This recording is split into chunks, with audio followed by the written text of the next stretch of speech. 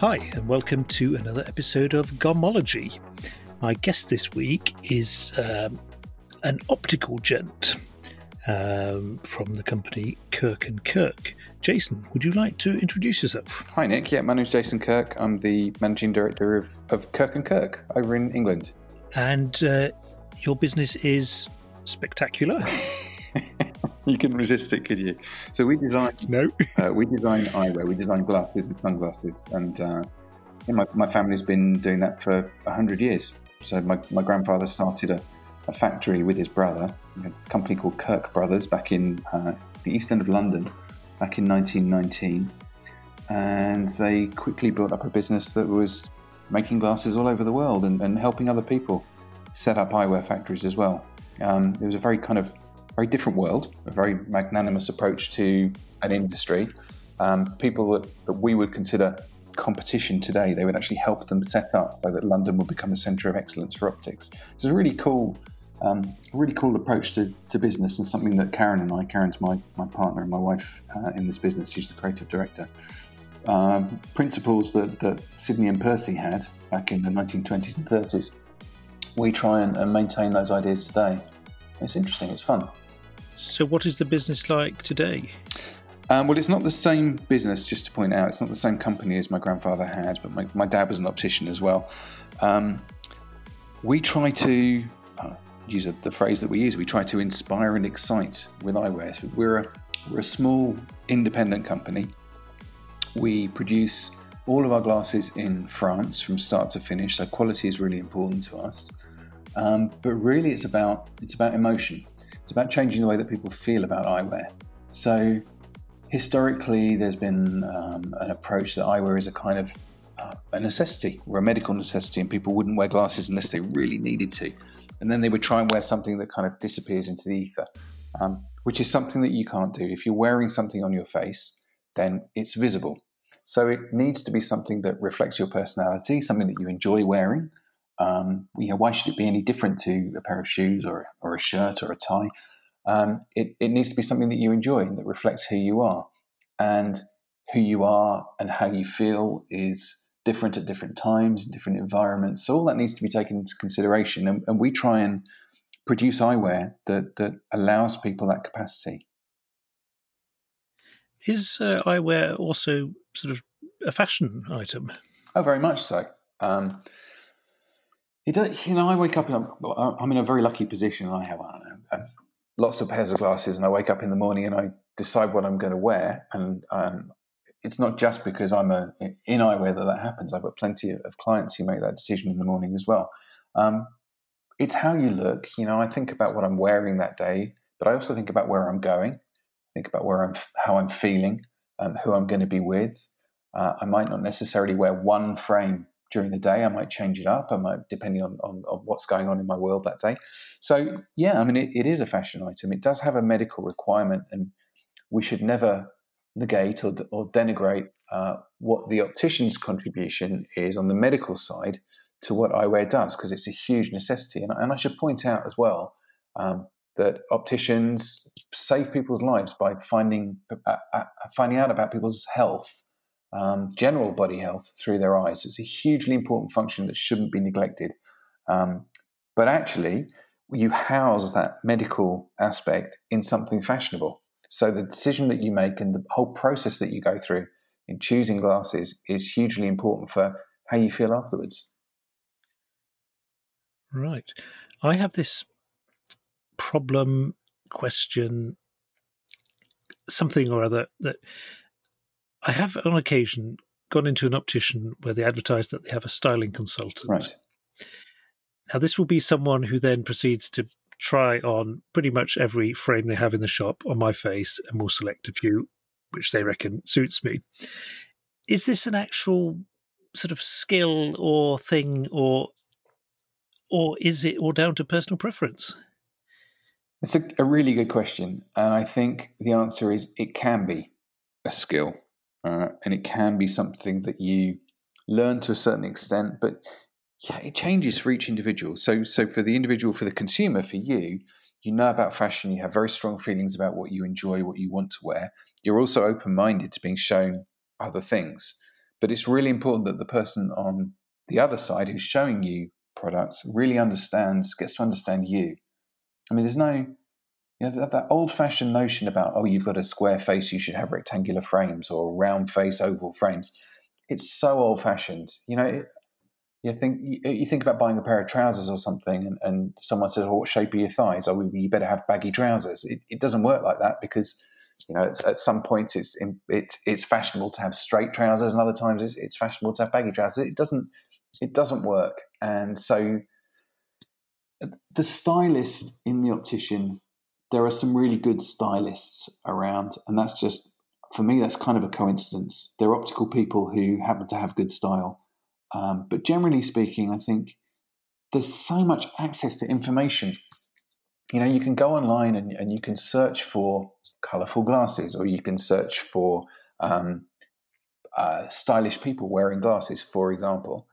And you can see people wearing things that you might not have considered. And you can discover brands, and you can go and look at their site or their Instagram page, and you can find out what feels right to you. And you can start that process going, and then you go to the optician, and if they have a stylist, and I was waving both my fingers in the air at that point when I said stylist, if they have a stylist, you can decide how much confidence you have in them. Well, I did quite a lot of talks working with independent opticians about how they should interact with consumers. And one of the things is that we talk about the way that they approach the consumer, and the way that they dress, and the way that they sound. All of those things are important, because they need to build confidence in that relationship in both directions. And if you as a glasses wearer don't feel confident that the style of the person who's telling you which glasses you should be wearing reflects your style, or that they understand your style, then it doesn't work. Good point. It struck me while you were talking that would the Smiths have been as large as they were if Morrissey hadn't been wearing his NHS specs? Or was that an essential part of them? Yeah, I mean, it's part of the look, isn't it? I mean, he might have got away with it just with the gladioli, but it's part of a whole look. I mean, you look at someone like Robert Downey Jr., and glasses are really very much part of what he wears and how he looks, and the impression that you get from him.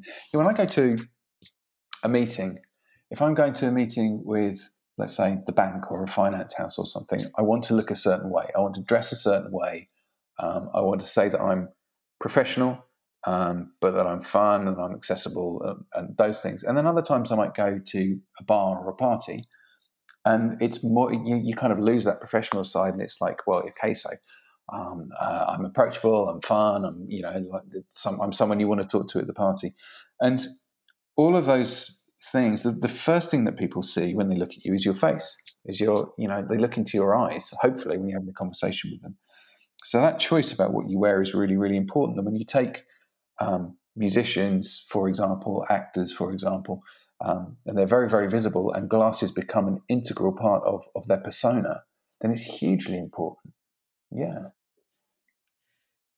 So I think what you're saying there is that there's a difference between wearing the glasses in a way where you're really trying not to be seen to be wearing glasses, so they're sort of hidden, and wearing glasses as a statement or accessory or something that you want to be noticed. I think you can't hide them.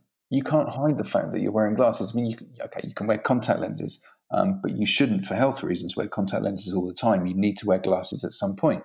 So if you're going to wear glasses, wear something that reflects you, that you enjoy wearing. It's really simple. I remember recently I was looking at some, was it French-American titanium frames, very expensive, but they were so exquisitely engineered that I think I wanted them just for the engineering, and I'm not sure what they'd look like on, but they were just so nicely made in Japan. I mean, it was ticking all my boxes on every level. I didn't get them, though. They were too expensive for me. Oh, there are products like that. And why shouldn't that be the same with glasses? I was looking at an advert appeared on one of my social media feeds, and it was for this beautiful tool for drawing circles. Now, I don't have much cool to draw circles, but at the same time, this tool was so intricate and beautifully crafted, and it was just I just thought, yeah, I want that there. I just want to be able to reach that on my shelf. So why shouldn't that be the same with glasses? If something is beautifully crafted, and there's pride gone into that product, and you can see that it's different and that it's you, it reflects your values, then yeah, glasses should be the same as anything else. Yeah. But speaking of the price of glasses, though, why are glasses so expensive? Or are they expensive? Well, that's a better question. You can buy glasses, you can whip down to one of your local chains and probably pick up a pair of glasses for 20, 30 quid, or you can buy them online for less than a tenner. And you can also spend thousands of pounds on glasses. And most of the time, just like in any aspect of fashion, you get what you pay for.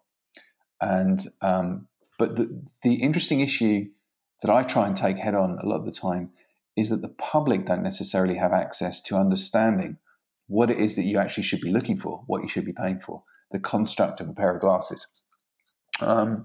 Most glasses are made in the Far East, and there's absolutely no problem with that at all, because you get great quality in the Far East and you get terrible quality in the Far East. My company chooses to make all our glasses in France, but again, you can find fantastic quality in France and terrible quality in France. So you have to try and understand and look at the product and ask the right questions of the optician to understand whether something that's in the price bracket that you're looking at actually justifies that price bracket. How well constructed is it? How sturdy is it? Are the joints pinned, or are they glued on, or how does that work? Does the material feel? Does it feel strong? Does it feel as if it's going to last? Is it durable? All of these things are really, really important. And ask the optician when you're thinking about making that purchase, or perhaps you're buying your glasses online, but try and ask those very, very direct questions and get a direct answer. I suspect that often the very obvious but non-eyewear-related logo stuck on the side also has some impact there. Yeah, like any clothing item, you will pay for a brand, or you might pay for a brand, especially if the brand is conspicuous. And it's quite rare that a household brand. Let's take I don't know. Let's make up a fictional brand and deal with this. If you're I don't know, David Armani, for example, and you're a fantastic clothing designer, and all of a sudden there's a range of glasses out there called David Armani. The chances are that really David doesn't know all that much about eyewear design, because it's an entirely different discipline, and that one of the big companies has bought the license for his brand and stamped his name on the outside to try and gain sales on the basis of reputation. Well, I've just described what happens in so many industries across the world, and you choose what you pay for. Generally speaking, that you will get a better quality product and better value from an independent maker who specializes in actually designing and making frames for the integral qualities of those frames, not because of the label. Because the company making those frames with David Armani on the side are, of course, paying a chunk of the profits to David for the use of his name. And also, they'll be generally speaking, and I can't speak on behalf of those companies, but the reputation of that kind of company is such that they will produce a product which is, let's say, cost efficient, and have as big a margin as they can because of the name.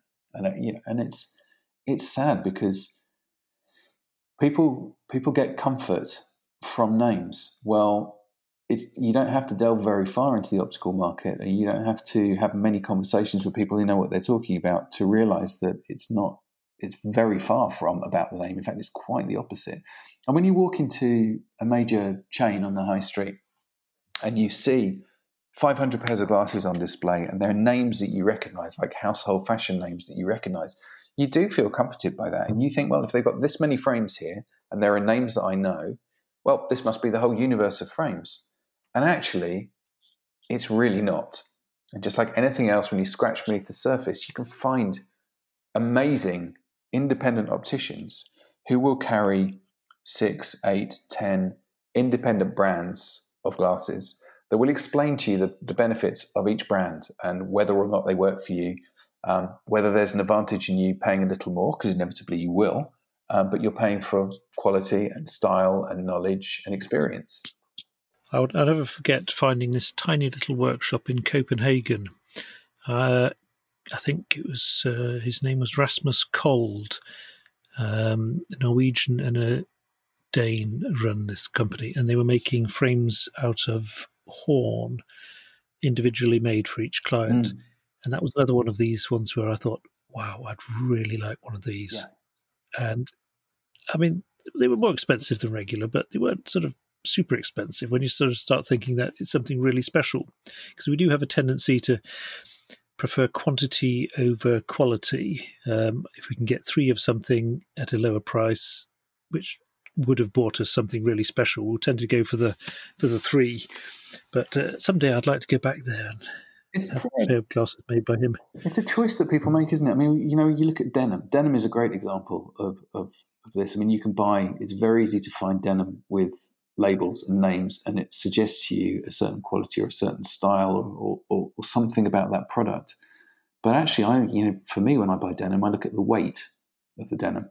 I look at the fixings, and I make my decision based on that. And I've discovered some really interesting brands just by following a chain down the internet, going down a rabbit hole, and finding beautifully made product. And that's far more important to me than what's written on the back pocket. You're a kindred spirit here. My wife keeps mocking me in my car-bottomed trousers. she can't understand how I can wear these heavy denims. But for me, it gives a sense of comfort. Plus, they help me stand up straight. Yeah, absolutely. No, I mean, you get like most things, you get what you pay for. But I think the processing of glasses needs to be. I mean, the access to information thing is so important. And it needs to be that you as a consumer start the process on your own. You just go online and you search and you look and you see some people. I love this thing. We had shops back in the day in London. We don't have any retail anymore. People would come into the shop with a magazine, like a paper printed magazine, with a picture of some hero wearing a pair of glasses and saying, "I want those glasses," and they look nothing like this person. But this assumption that by putting on the same glasses, they were going to look and be the same as that person. But now you go online, you can find thousands of images that kind of reflect what you want to say about yourself. You can find people that you associate yourself with. You can find people that look like you. But then you'll see glasses and products that you won't have seen before unless you've been searching in this area. And with a little bit of knowledge, you can then start looking for independent opticians. And that's the key word, is independent, because they're not governed by large makers who insist that they have a certain amount of their product, a percentage of their product on the shelves, for example. Where I live in Brighton, there are 3 or 4 great independents. They all have different brands. They all have just beautiful product and incredible pride in what they do. And you can go in and have a really interesting conversation with them. And they'll guide you. They'll help guide you. They won't try and push you in a direction. No good retailer does that. I get the impression that these days it is mainly smaller independents versus the Death Star of the optical industry, the huge company. Uh-huh. Is there space left for the independents, really, or is it sort of smothering them? Well, like just about probably everybody in the world, when the lockdown, we had our first lockdown in the UK, which is kind of middle of March of this year, we became somewhat nervous about what was going to happen in our industry, and especially how these little independents were going to cope, given that there's pressure on commerce and that everybody knows. So I don't need to go through that. And what happened was there was a fork in the road, and people either went totally upmarket. The independent opticians either went totally upmarket and independent and selective about the brands that they carried and went deep into those brands, or they decided that they were going to try and persuade people to buy products on the basis of price. And there's been a complete dichotomy in the market. And we benefited from the ones who were talking about the quality of product and investing in brands that help them distinguish themselves from their competitors. Now, that's the key, I think, at the moment in any retail. Whether it's online or whether it's physical retail, is having a distinctive product that says that you as a retailer know your market, know your industry, and can give good advice to the consumers that are going to come in.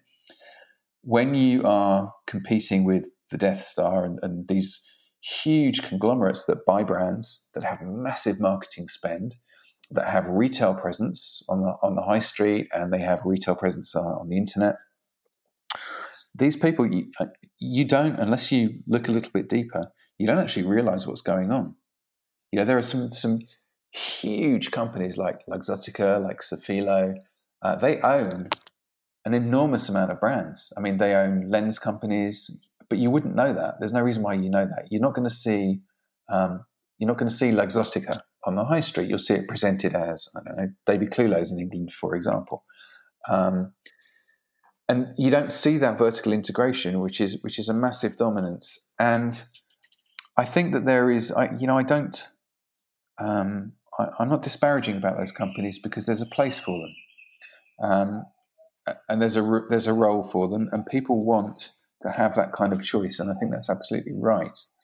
But the independent opticians need to compete carefully and intelligently if they're going to fight against those people, and they have to differentiate themselves. It's like any retailer. So we've got some brilliant clothing retailers, independent retailers in Brighton, and they offer the experience of going shopping in Brighton is very different to shopping in most other cities in the UK, because there are a number of independent retailers there that offer a different product, and the whole experience of shopping in those places is entirely different to shopping in London. When looking at frames, what should you be looking for? What are the different materials in use and pros and cons? Yeah, there are lots. So traditionally, plastic glasses, which is a word that we don't use all that often, but it defines what you see most of the time, are made of acetate. And there are different grades of acetate.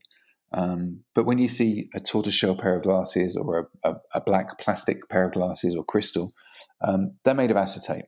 And you get different grades, different qualities of acetate. But most of it now is made in one place in China. And there used to be two huge Italian companies. Well, the Italian companies still exist, but how much of their product is being made in Italy and how much of it is being made in the Far East is a different question.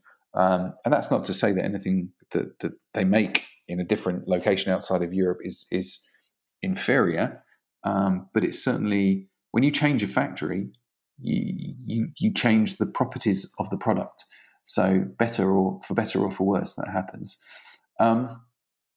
There's a lot of talk about biodegradable materials. There's a lot of talk about different types of metal. You can get glasses made of horn that you mentioned before. You can get glasses made of wood. But I think the most important feature, our glasses are made of acrylic. I neglected to mention that. So if you buy a pair of Kirk & Kirk glasses, they're made of acrylic. And acrylic is a material that we developed. There are lots of people trying to look for new materials for eyewear. We were inspired to do this because we found some glasses that my grandfather had designed, and they clearly weren't made of acetate, and we couldn't quite work out the material, the plastic that they were made from. So we started inquiring into that and really looking hard, and we just simply couldn't find it. So we went to find some materials that would achieve the same results. Now, we ended up in Italy with a manufacturer of acrylic, and we had no idea. Like, we've had acrylic tables in our house or acrylic shelving, and in fact, there are tons of different types of acrylic. So when you delve deeper, you realize that you have to get the right malleability and all that kind of stuff. But it's beyond the material that you actually make the frame from. Then you have to look at the joints, for example. So how strong are the joints? How sturdy are the joints? How much wear and tear will they take? The way that the frame is actually put together is at least as important as the materials that are used. You get a very, very different result. I mean, you've got companies like Makita, for example, and IC Berlin that develop surgical steel, and there are some incredible companies around, and there are people now developing materials using recycled materials to make glasses as well. And every material has its benefits and its limitations, but you should be able to feel. You pick up a frame and just kind of just try and lose those preconceptions. If you pick up a plastic frame in a store, how does it feel to you? Does it feel sturdy? Does it feel well made? Does it feel cheap? Because most cheap glasses actually do feel cheap. But when something's well made and you put it on, it feels amazing. If you feel 2 inches taller when you put glasses on, then you've got the right glasses. What glasses would I need to feel 6 inches taller? Well, you need a pair of platforms to start with. But glasses that really reflect your personality. Like most people walk into a store and like the store, 300, 400 pairs of frames on display and 280 of them as tortoiseshell. What is the point of that? There are so many different aspects to what you can achieve with a pair of glasses. I mean, especially, like, this is so funny. How many of your meetings right now are on Zoom? People see your face. You can be sitting there with no trousers on. People see your face. And people are wearing crap glasses, or Jeremy Corbyn's wearing a pair of glasses that are like 3 inches higher on the right-hand side of his face than the left. Pay some attention to the only fashion item that people can see you wearing. And if you've got the right glasses on, you feel more confident. You can achieve more. You can say more, express more about yourself without actually using words, and that's what makes you feel 6 inches taller. I'll tell you something interesting. I did have a long meeting recently, and I'm nearsighted, so I don't wear glasses in front of the computer. Now, I feel that this makes it strange for people who know me because they're used to seeing me with glasses on, but on the computer, I'm not wearing glasses. So I took a spare pair and I removed the lenses from them and I wore just the frames. Now, I thought this was probably really, really clever. But then I sat most of the meeting wondering, can they tell that I don't have any lenses in my frames? So I was really self-conscious after all. I suspect that most people couldn't tell. But I'll be watching, Nick. I'll be paying special attention next time I see you. Yeah. I thought it was a good idea, though, and because I do feel quite bare without glasses on in video meetings. Yeah, that's the thing, isn't it? I mean, you get used to seeing yourself, and other people get used to seeing you in a certain way. I mean, that's one tricky thing about not wearing glasses. It's also a tricky thing about changing your glasses. You think when you're used to seeing yourself with a certain shape frame on your face and a certain shaped face, then when you change that, it's like, well, that's not me. But it can be. It's an interesting idea to have a spare pair of glasses with you. But generally speaking as well, I mean, so much of the population, I mean, the figure used to be something like 60% of the population needs to wear glasses. It's probably much higher than that now with the amount of screen time that everybody spends from the age of about 4. Pretty much everybody needs to wear glasses in some form or another. And if you have a proper eye test, and I should talk about that as well, go to an independent optician, I can't stress that enough, and have an eye test that should take at least half an hour, because if it's a 15-minute whip you in and out vision test, they're not testing your health. But if you have a proper eye test, they can find health issues as well, and that's a really good thing to do. But once you've had your eye test, they can also tell you whether what corrections your vision needs. And sometimes it's very different for close work and distance work. And that's where lenses like varifocals come in.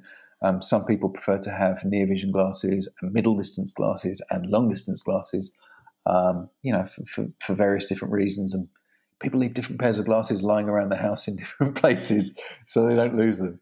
There are other ways around that as well. But it's very, very interesting to think about how you perceive yourself. I can't imagine myself not wearing glasses. It's a weird thing. I have seen by accident pictures up. Well, I'll tell you, wearing a mask when you go to the supermarket or whatever it is that you're doing, when you leave the house, wearing a mask and having your lenses fog up and being forced to take your glasses off if you want to see, and then taking your glasses off and realizing that you can't see very much without your glasses. So it's a bit of a trap. It's a bit of a tricky one. Yeah, you mentioned sight tests, and I have to say that I don't know why, but I find that when my eyes are tested, the results are very inconsistent. Because I have one test from a few years back. If I have lenses made up for that, they just work. And then I have a more recent test done at an optician who really took his time and very clever, lots of equipment and so forth. But that prescription just gives me headaches. Right. So, first of all, there's a degree of tolerance in the machinery that they use, and there's a degree of human involvement. I was going to say human error, but I won't use that word error. Human involvement in taking a reading. So you get good opticians and not so good opticians. That's part of it. But there's another part of the process which is incredibly important. Even if the prescription is absolutely spot on in the lens has to be fitted in exactly the right position in the frame. So when you go to an optician and you get your prescription and you buy a frame, they'll mark up the center of your prescription. And if you've got a varifocal, they'll mark the heights about where the different parts of your lens transition into another prescription on your face. And if you don't get that exactly right, then you'll be looking at distance through a tiny little part of your near vision prescription. So that's very, very important. I mean, if you think about it, if you're buying lenses as well as frames, but if you're buying a complete frame online, that can be one of the big problems. I mean, that's one of the real issues. Like there are some companies selling nice-looking frames and offering to fill your prescription online, but it's very, very difficult for them to actually measure the position of where the frame should sit. So if you think about this, when we publish the size of a frame, we talk about the bridge size as one of the measurements. So the bridge size moves. The variation in fairly standard frames is tiny. I mean, it's 2-3 millimeters from the smallest to the largest. But if you buy a frame where the bridge is too small, and the frame is forced to sit a little bit higher on your nose, then the prescription is going to be in the wrong place. Now, if you're buying a frame online or you don't go to a good optician that actually not only considers how the frames look, but how they're going to perform for you medically and how they're going to sit on your face, then you're running the risk of it not being well done. And you've hit, Nick, on one of the key important reasons why you should see a well-reputed independent optician that's going to take time with you rather than just trying to save a little bit of money somewhere. Right. Because speaking of lenses, at least over here, lenses appear to be sort of the main cost of getting a pair of glasses. And you sort of wonder a bit about what you really need because, say, the basic lens is expensive, but then you have option upon option upon option, which will dramatically increase the price. I'm a bit skeptical of everything, so I can sort of see that that's where their margin is. But what do you need when it comes to lenses, and how do you know what you're getting? Well, and that's the question, isn't it? How do you know what you're getting? And I think one of the arts that opticians need to develop is to be able to communicate what value somebody's getting. It's very hard for the consumer to understand why one varifocal, for example, is better than another varifocal. And without getting too technical, just to be clear, disclaimer here: I'm not an optician, but I've run optical shops. My dad was an optician. I've been in and around optics for 30 odd years. The key at the lower end of the market, the key difference in lenses that you get. So if you just get a single vision lens with coatings, so an anti-reflection coating or a hard coating, it's usually the coatings that are the quality difference that you pay for. So if you're paying the difference between, I don't know, like a chain store might ask you for something like £100 for a single vision frame and single vision lenses, I beg your pardon, and an independent optician might say, well, look, actually you should be spending about £150, £180 on single vision. The main reason for that is usually that you've got better quality coatings if you have poor quality coatings, you can't see it really when you buy them. But after a very short period of time, they start to peel and flake, and they don't do the job properly. But you're also paying for that fitting of the frame, the position of the prescription.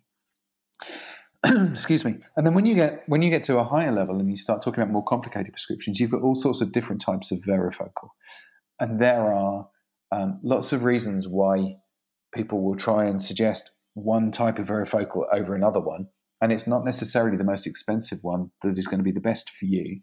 But often there are things of like corridors of vision, so the amount of area that you get to look through your sweet spot.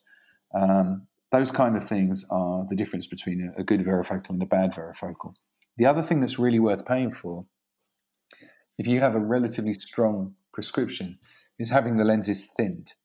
So they have an index of how thin you make your lenses. So, my prescription is -3 in both eyes, and it's kind of borderline about, whether you should start thinning them down at that point, and I do. But you can spend hundreds, you can spend more than £1,000 easily on a pair of beautiful thinned lenses that are going to last the course, give you great vision. It's such an important thing. I mean, you mentioned that you get headaches if you wear the wrong prescription. You might be wearing the right prescription but the wrong frame, or you might be wearing the right prescription and the right frame but they're not well fitted, and you've spent £1,000 on a beautiful frame and beautiful lenses, but because they're not fitted, they're giving you headaches. You're not seeing well, and it's such a shame. It's something that people hesitate to spend money on, but it's so worth it. It's so worth it. Yeah, I can see how hesitant to spend a lot of money, but then again, it is so integral to our daily life that, if you're going to be spending money on something, it might be one of the smarter things to actually spend enough to get it right. Yeah, unquestionably. I mean, you go into an independent store, you look at independent brands that are handmade, well-made frames. You look at a budget of probably from about £300 to about £500 for kind of middle to starting to get to high-end, well-made optical frames. And then you're going to look at least that again for a pair of lenses. And I'm a consumer. Whether I'm buying glasses or buying shoes or whatever it is, jeans. Yeah, I make those same decisions, and I've gone through those same processes and made decisions about shoes is a really simple one. You can find all sorts of shoes, all sorts of qualities. If they're not well fitted, it damages your feet, and it can actually cause physical damage. If you find a pair of shoes that you love, that are well made, that fit you perfectly, you can walk in them forever. And it's just, you realize that spending twice what you would normally spend on that shoe budget was so worthwhile. Yeah. So moving back to sort of what glasses suit and what might be fashionable, where is sort of eyewear fashion these days? Right now, eyewear fashion is about retailers. Well, in the independent section, it's about people distinguishing themselves from their competitors. So you'll see a lot of large frames, colourful frames, frames that are unapologetic and bold and statement frames.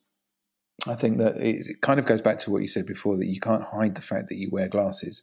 So if you're going to wear glasses, wear something that's you. And most people consider themselves interesting. I think not many people would describe themselves as boring. So why would you wear glasses that say you are boring?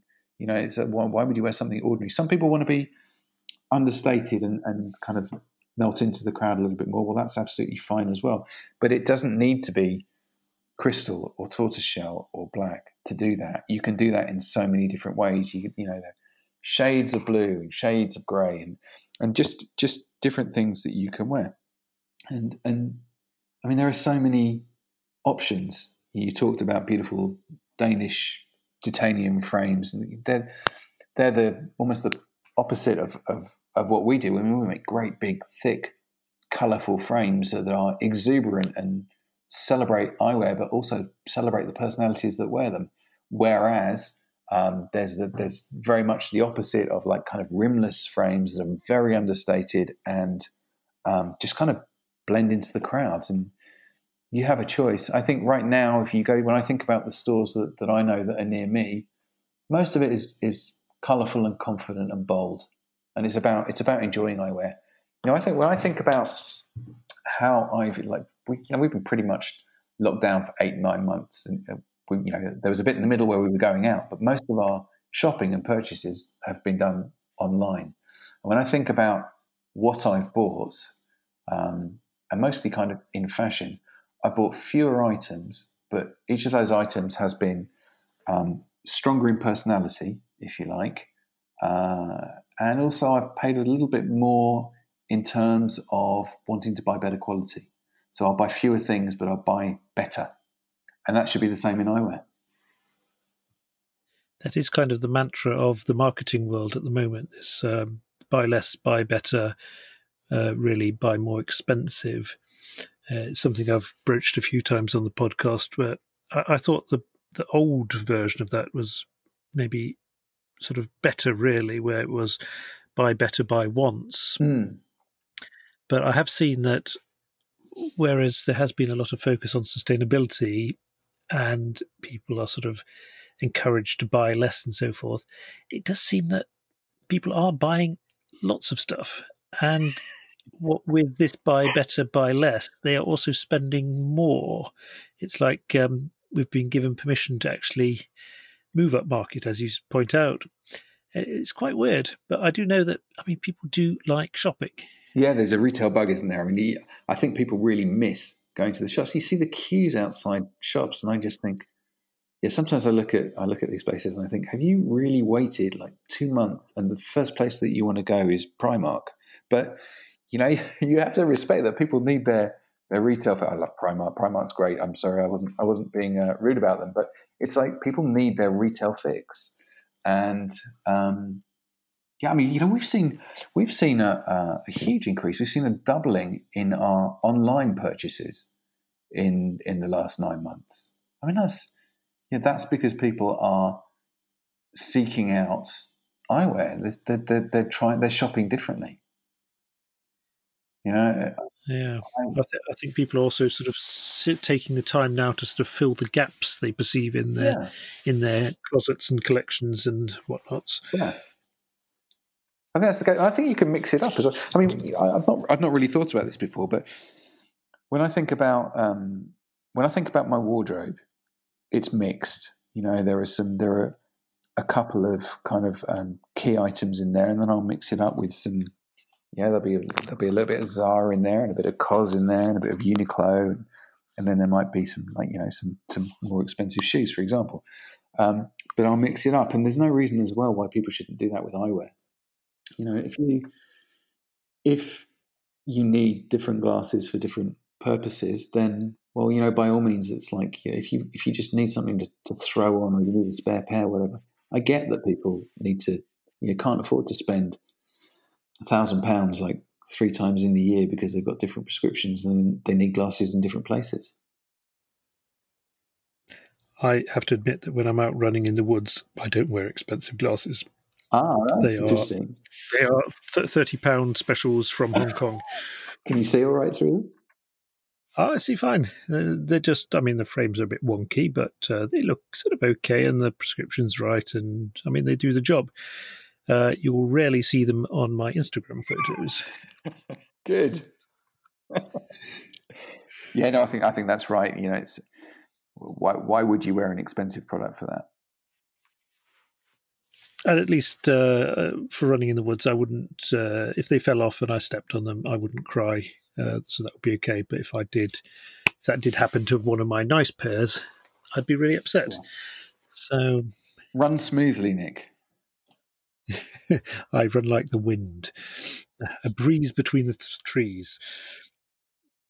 Okay, moving on from the topic of fashion, how do people generally go about buying their glasses? That's a great question. I think that most people are bombarded with marketing, advertising by the big players, and you can't help it. How many letters I've had through my box of from our friends at Specsavers, or how much you hear an advert from all the big players, all the big chains, and Boots opticians in the UK. All those people, they bombard you. And so it's quite natural for people to think, I need a pair of glasses, or I've got a headache, I can get my eyes tested. And you go to one of those chains. You might start looking online to see what's around, but you'll be drawn by names that you recognize, names that you see. And, let's face it, like Google, Facebook advertising is so clever. They hear you talking about eyewear, and all of a sudden there are all these amazing glasses adverts that appear on your screen. But that's one way of doing things, and I think that's what most people do. It's kind of natural that people respond to that marketing. But actually, take some time to look for an independent store near you, and just go down and have a chat with them. Just go down and say, why would I spend £300 on a pair of glasses here when I can go to Specsavers and get a pair for £50? And ask them that question. And if you're satisfied with the answer, then I think that you might decide you want to make that decision. And if you're not satisfied with the answer, well, the optician hasn't done their job very well. But there's usually a good reason for that. But most people it's like that's the reason that people spend so much money on advertising and marketing, is to drive people through their door. It takes a lot for me now as a consumer to get off my sofa and go and physically visit a store. And if I think that they have something exceptional that I can't try or taste from the comfort of my own home, and I'm excited enough by it and inspired enough by it to get off my sofa, go out my door, put my mask on, and go and try it on, then that's a good product. And that's what you really ought to feel about everything that you're buying, but particularly eyewear. Sit on your sofa, put your laptop on your knees, or something in between your knees and your laptop so you're protected, and look for something that makes you think, that is great. And it doesn't really matter about pricing at that point. It's about finding a product that excites you, getting that emotion, that excitement, going to a store, trying it on, finding out about that product, and then deciding, is it price positive for you? Is it worth exceeding the budget that you had in mind? And does it really justify it? Will the lenses be good? All those questions. See how you feel about it. But change the process. It's been changing, but put as much thought and effort into your glasses, which cost you, let's say a frame might cost you, the visible part of what other people see might cost you £300 or £400. But that there are other items in your wardrobe that you've spent that money on, and ask yourself why you think they are more important, how often you wear them, what you get from them, not just what usage you get from them, but what emotional comfort you get from them, what they say about you, and compare that with what you would spend on a pair of glasses that you wear every day. And I think that's the way that people should be thinking about eyewear. Now, there's a couple of things I wanted to ask you sort of in closing. But the first one is really not really a question, but I've often wondered, how is it possible the human head is basically the same? You've got 2 eyes and 2 ears to hang the glasses on. How is it possible to make thousands and thousands of arguably more or less different designs to hang on those ears? It must be really tricky to be a spectacle frame designer. Yes. I should wheel my wife in to answer that question, because Karen is our creative director and she does all the design. There are the slightest changes in the shape of a frame can make a huge difference on a face. There are things that we look at when we're designing. It might be contours of faces. It might be bone structure, color, texture. And then you've got things that you don't actually see, but things like weight. So, for example, one of the reasons that we work in acrylic is because it just weighs nothing. so they're incredibly comfortable. There's so much choice, and again, it's fashion. So sometimes you look back into back catalogues and you look at 60s eyewear or 70s eyewear, and that becomes your mantra for a period of time. It's like, this is the image that we want to put across.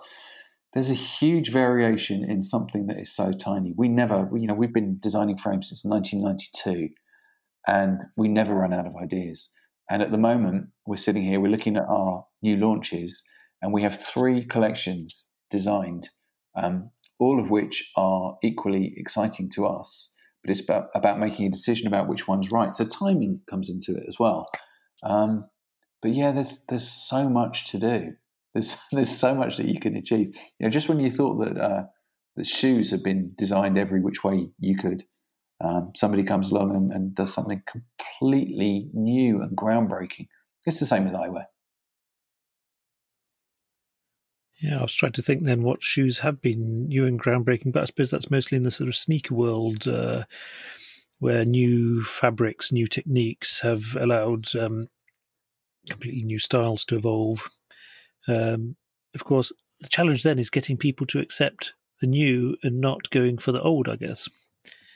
Yeah. It's comfort levels, isn't it, I guess? How adventurous, how innovative do you want to be in the product that you wear, and what does that say about you as a person? Are you different? Are you innovative? Are you trying to push back boundaries? I have this conversation. Part of the conversation that we have with people when helping them decide what glasses to wear is what they do for a living, who they talk to, what environments they move in. For example, if you're a graphic designer, what do you want to say about yourself? Well, there are lots of different types of graphic designer and people who do different things within that field. But perhaps you want to say something that reflects the style of work that you do, but also the personality of the person that your client is going to be working with. Do you want somebody who's a safe pair of hands, or do you want somebody who's innovative, or do you want somebody who's minimalist in their approach? You can say all those things through eyewear. Do you want somebody who's adventurous but also knows when there's a time not to be adventurous? And it's really funny. You think about a phrase like that and you think, oh, how can you do that in a pair of glasses? But you can. And I guess that's my job. Yeah, I'm a bit I've been sort of working in my mind how to phrase this, but I'd be a bit concerned about choosing frames that were sort of too outgoing, because I'd like to be seen as sort of fairly rugged and sensible, and certainly not very fruity. I mean, comfort levels, yes. I mean, where would you go with that? No, I think that's absolutely fine. I mean, if you look at what we do, I can show you a shape which will fit you, and that's kind of the easy thing. Like finding shapes to fit people is pretty straightforward. I mean, there's an art to it. Maybe I just find it easy because I've been doing it a long time. But then most of our frames will come in 10 colours. Now, I'm unlikely to recommend fuchsia to you because I don't think it reflects your personality. But I might recommend a midnight frame because it's blue-grey, it's interesting, it's subtle, there's something going on there, but it's slightly understated. Interesting and subtle, that's me. Yep, good. Yep, keep going. But it is, that is what the art of this is. The art is, as quickly as I can, get into the core of your personality and what you want to say about yourself, what you think every item of clothing, even, you can include your haircut in that. Everything that's visual about you expresses about you, and what conclusions other people, because sadly people draw conclusions about the way that you look, and the way that the sort of person that you are likely to be from the way that you look, and glasses are part of that, a really important part of that. Yeah. Have you ever thought about making a sort of online artificial intelligence quiz where you answer questions about your style and personality, and you'll be recommended a frame? Yeah, it's we looked at about 20 years ago. We looked at virtual reality approach to this, and you go through a whole process of questions in a chain. Yeah, it's really interesting. There are some great new technologies out there at the moment. There's some amazing scanning machinery which will take incredibly accurate measurements and allow you to understand or better understand what kind of frames will suit you, which will be right for your prescription. I mean, some incredible movement in technology as well. But one of the things that I think is quite important is to keep a human touch. You know, when it comes to styling, when it comes to styling clothing, let's just go back to clothing again. When it comes to styling clothing, I don't really want to be taken through a chain of questions by a robot and told that these are the jeans that I ought to wear. But I know you can get that on various websites, and quite often it's pretty good. It's pretty accurate, and they're fairly simple, mundane questions, and you end up with a pair of straight jeans in the right gauge of denim, and that's absolutely fine. We've done a combination of the two. So on our website, we have a system called Personal Shopper. And you can actually answer a few questions about yourself, just very, very simple: where you go, what you do, what you like, what you read, what you eat, and then send a photograph. And one of our design team will come back to you and have a conversation with you about the answers that you've given and the way that you look, and recommend something. So there's a human touch as well as a kind of a guidance through the questions as well that you get. I think it's hard to take styling away from real people, which maybe goes back to your question about whether opticians can be real stylists or not.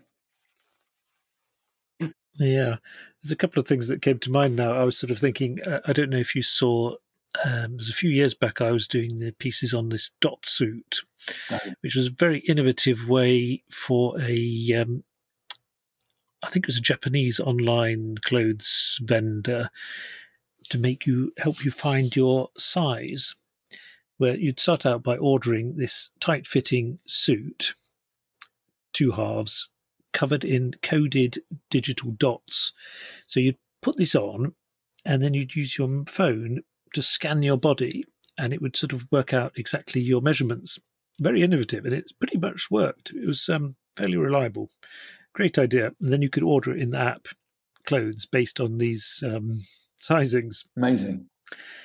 Unfortunately, sort of the proof was in the pudding, and the pudding didn't taste good because the clothes didn't actually fit that well. But the idea was fantastic. I was sort of thinking maybe you could sort of develop a dot hood, which you just pull over your head and scan to get your head shape. Probably don't want to go too far in that line of conversation, but I am. Yeah, okay. I am putting in mind hooded. We'll leave the hooded eyewear for another occasion. But I'm putting in mind of when my son was in Vietnam, and he messaged me very excitedly because he'd found this fantastic shoemaker. They were making absolutely amazing shoes, and he wanted to get me some shoes. And he was like, okay, well, look, we're going to do this. We're going to actually tailor make you a pair of shoes that will fit you perfectly. I'm like, you're on the other side of the world. How's this going to work? And so he put this woman on, and she said, right, get a piece of paper, draw around your foot. It was so Luddite. And I drew with a pencil around my foot and gave her like across this bit is this to this, and across this bit is this to this. And I gave her a sum of money, which I was quite nervous about parting with. And my son brought the shoes home a few weeks later, and they fitted perfectly. And to this day, they're beautifully made. And to this day, they're incredibly comfortable. So yeah, it's sometimes the technology is a massive, massive boost, and other times it's not quite necessary. I think we haven't really talked about the kind of 3D modeling of glasses. You get 3D printed glasses, which are made to fit your particular face and facial features. That's quite an interesting development in technology as well. But as you said, there's a limit to what you can do with those. You end up with something. There's some really good stuff to come from that, and it is part of our future. There's no question about that. But when you go to a good optician, they've got product in their store that should meet your needs. They should know, or else they should know to tell you, should be confident enough to tell you to go somewhere else to find a particular thing that they know about. People know their industry. It's like tailors, tailors know who makes a certain type of stuff, even if it's not them. And that's a great experience. I think the importance of actually visiting a place and looking, feeling stuff is very important, because I think part of the reason people are doing so much shopping online now is because shopping online, it doesn't give you that opportunity to try stuff on, to really look at things, to feel them, to really judge them. And it makes it very easy to buy stuff. Yeah. Because I find that if I am actually in a shop looking at stuff, actually sort of taking out my card and buying something is a lot harder than if I'm sitting looking at stuff online and the only factors I have are the marketing factors I'm presenting with. So I buy, if I'm in the shop and try it on, there's a much larger success rate. The stuff I get sent home, it's not always as good as I hoped it would be. That's interesting. And when you buy online, Nick, do you tend to buy from people that you've already bought from, that you're confident with, or how often will you take a risk and buy from someone that you haven't actually transacted with before? I'm not entirely sure. I do have brands I like, which tends to give a certain safety that sort of that brand in that size is a fairly decent fit, and that brand in any size is a really crap fit for me. But it's just, it's fit, sizing.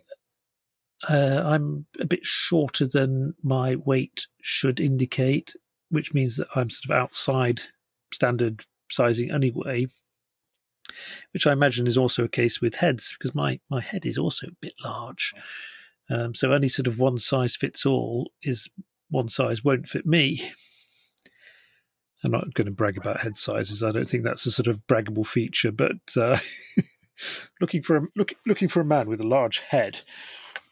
But it does indicate that things aren't easy always. Well, it's got to be to do with the size of your brain, and hats off to you. Congratulations. I had an experience recently where I lost quite a lot of weight, and nothing fitted me in my wardrobe. And that was weird. That was because the people that you're confident with, I went straight to the brands that I knew to replace my some of my wardrobe with things that I was comfortable and confident with, and my body shape had changed, and I had to start again, and it was really weird. And some of those brands didn't work with the new svelte me. The only solution to that is pucker pies. Pucker pies. You have to regain your old self. You're going to have a lorry coming outside your house delivering a crate load of pucker pies now. That's fantastic. I'm excited to say that. Yeah. In closing, I always like to ask my guests about their take on sustainability. Now you mentioned that compostable frames had emerged. Do you think sustainability is a big issue in the eyewear industry at all? I think it's a huge issue in every industry, and that each of us have that level of responsibility that we have to take seriously. It's at the moment, the possibilities in eyewear, or specifically in the frames, are relatively limited. So there are people making eyewear from incredible stuff. Like, there's a company making eyewear from old fishing nets that they're finding on beaches and finding in the water and stuff, and waste that they find by the sea, which is incredible. When it comes to recycling acetate or acrylic, there are only certain things that they can do with it to recompose it. And so the colours and patterns that you get afterwards are limited. Now, you trade that off against the sustainability aspect of it, and you have to make some decisions. And we're all having to make some sacrifices or positive moves, as some people prefer to call them, in order to support sustainability and help contribute to climate change. I think the eyewear industry is very, very aware and trying to do things in that direction with varying degrees of success. But, by all means, as a consumer, ask the optician, ask the frame designers. You can, when you've got a small independent company, you can very quickly access the real decision makers in those companies. You can write to them with direct questions, and you more often than not, get an answer from somebody right at the top of the company. And put pressure on those people. Ask them about the sustainability of their brands, and see what you get. The more people that ask optics to contribute in that department, the more and the faster it will happen. Yeah, I'm just sort of thinking that maybe the eyewear industry is fairly small and high-hanging fruit compared to many other industries, but I guess there's sort of worldwide, there's really a pretty huge volume in it. Well, there is. You can say that about cars. Like, my car, if it's electric, is a very small contribution to climate change. But then if everybody changes their car to an electric car, then it's going to make a big difference. Eyewear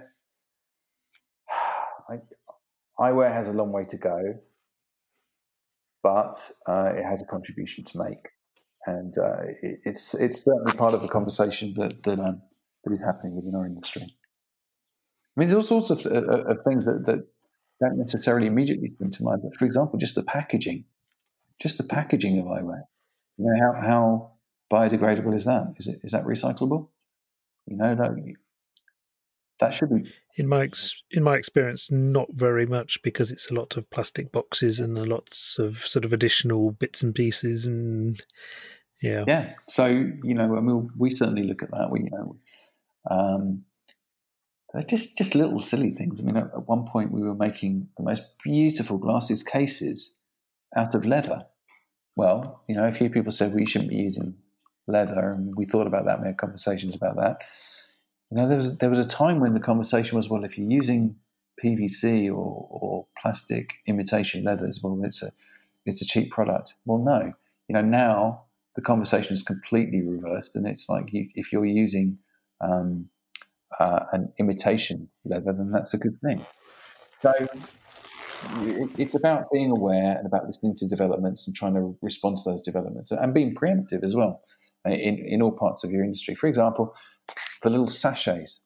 I mean, we go through tens of thousands of sachets that we house our glasses in every year. Well, they need to be biodegradable.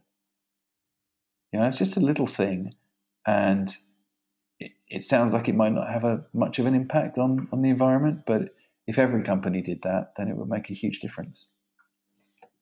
I think when it comes to the cases for glasses, I'm of a mind where if you're going to make one, make it so nice and long-lasting that it's usable. Otherwise, just make it out of cardboard because it's going to be binned. Yeah, absolutely. But when it comes to leather versus what they now call vegan leather, I mean, that is a tricky one, because it's you're sort of putting environmental aspects up against perceived ethical aspects. And I'd argue that leather would be better than the oil-based PVC vegan leather type stuff. So, it's not an easy answer. It's not an easy answer, I think what you said prior to that about having a product that is beautiful and that you want to keep and that will last the distance, that's important too. So people don't have to keep buying new cases, or it shouldn't be disposable. Yeah. Interesting. Okay, Jason. I think we've used up our time now.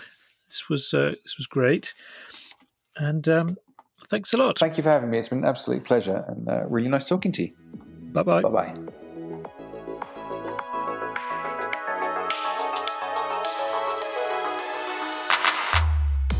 And that concludes this week's episode of Gomology. Thanks to Jason Kirk for being a great guest. You can find his company at kirkandkirk.com. I am Nick Johannesson, host and, everything else of Gomology podcast. If you'd like to get in touch, send me a tip for a possible guest, idea for a subject, or even just to say hi. The email address is garmology@welldresseddad.com. If you like the podcast, you might like the blog as well, welldresseddad.com. You might even like to follow me on Instagram as, well, you guessed it, welldresseddad. And hope to see you again. Bye-bye.